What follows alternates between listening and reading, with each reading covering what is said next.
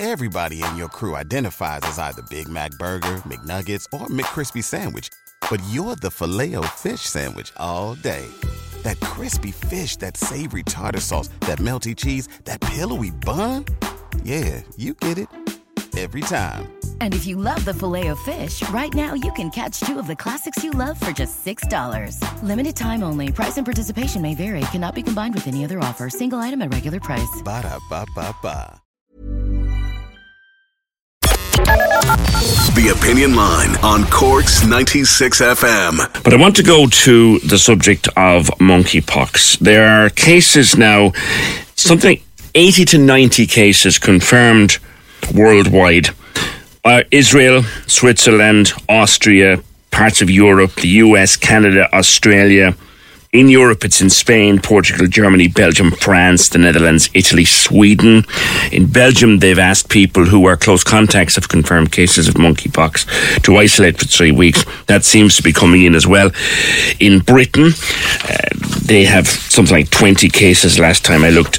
In the UK, so I said we'd better catch up with a man who has been and was one of the voices of reason on the Opinion Line throughout the whole COVID-19 pandemic. We'd catch up with Professor Jack Lambert from the UCD School of Medicine. Jack, good morning. Good morning. Good to speak with you again. Yes or no, Jack Lambert, is this something we should worry about as a general population? I don't think so, actually, to be perfectly honest. It's a warning sign that just how easily, infections can spread from one continent to another, just like COVID-19 did, just like Ebola continues to be a risk. But monkeypox is a fairly, benign infection. So it's not like smallpox, like it's not a major killer, but it does raise the issue that somehow this virus got from Africa to Portugal, and then it spread from Portugal to a number of different countries all over Europe, and it's gone to America, it's gone to Australia, it's gone to Canada. So it's amazing how infectious these organisms are. Is it that has our global immune system, and that's an awful mash of words now, but has our global immune system been affected by COVID to the point where other things can spread? No, I don't think that's it. I just think it's just that we are such a mobile society now. The reality is that, somebody went to, Africa, had sex, or somebody came from Africa, went to Lisbon, had sex with many different people. Those people had sex with other people. Those people, are going obviously to on sexual tourism, events, in Portugal, Spain. They're going back to the UK. So I think it's more a matter of, society's changing. We are a mobile society, and we're also, we've changed our sexual behavior is different than it was, kind of a generation ago. Is this primarily then, Jack, a sexually transmitted disease? Is that what you're saying? Yes, it is. It's actually spreading primarily in men who have sex with men. That's kind of the origins of it appears. Now, men who have it can be transmitted by, aerosolization, and there are a few cases, I think, in children who didn't have sex, so they obviously caught it by aerosolization. But the bulk of the population is men who have sex with men that are coming up with this infection, and that is the warning sign that's all throughout Europe is making, STI clinics aware that that's the population we should be worrying about. The rash is nasty looking, and are you infectious when you have that rash? Should you be unfortunate enough to pick this up? Well, yeah, that's it. It's a pox. It is like, it's like chicken pox. It's like smallpox. It's monkeypox. So it's a pox rash that if people who are becoming infected are becoming infected in the genitals and be infected in the face, that's the source of contact for sexual contact. So it is contagious. If you're in contact with a person who has these lesions, yes. I read that in 2019 there was a conference in the UK, and there was people there from the University of Cambridge, the School of Tropical Medicine, and those sort of experts, and they said that this could happen. They warned in 2019 this could happen because of the fact that it was something that could jump into. They called it the smallpox void.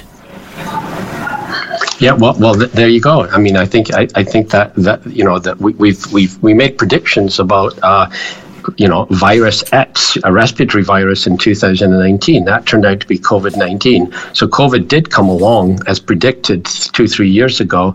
Now they're predicting, monkeypox, and it's here. And there's going to be more predictions. Like I said, we're in a different situation we were a generation ago.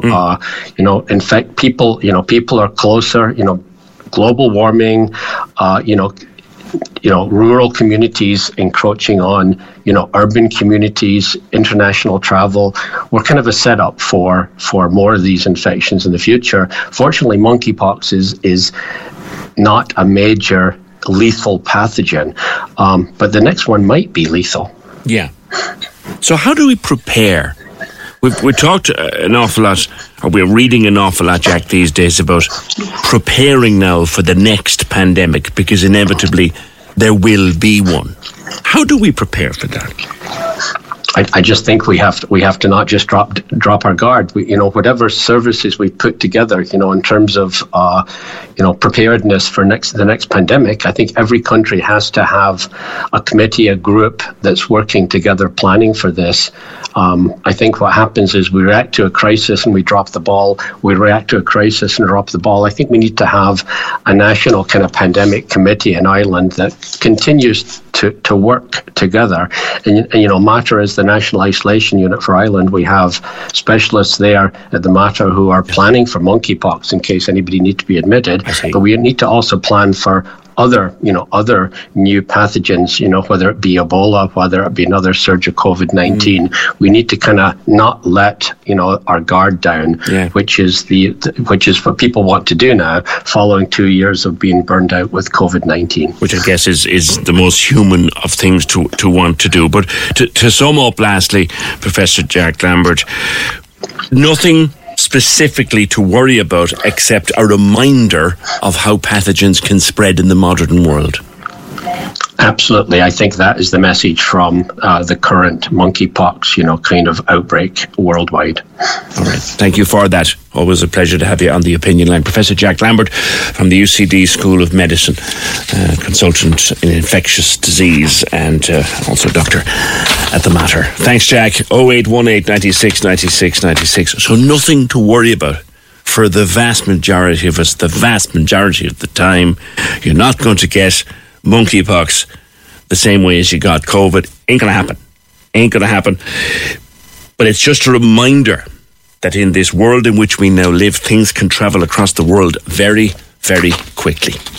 And the 3-week isolation, I was listening to another expert on another radio station this morning, the 3-week isolation sounds very harsh.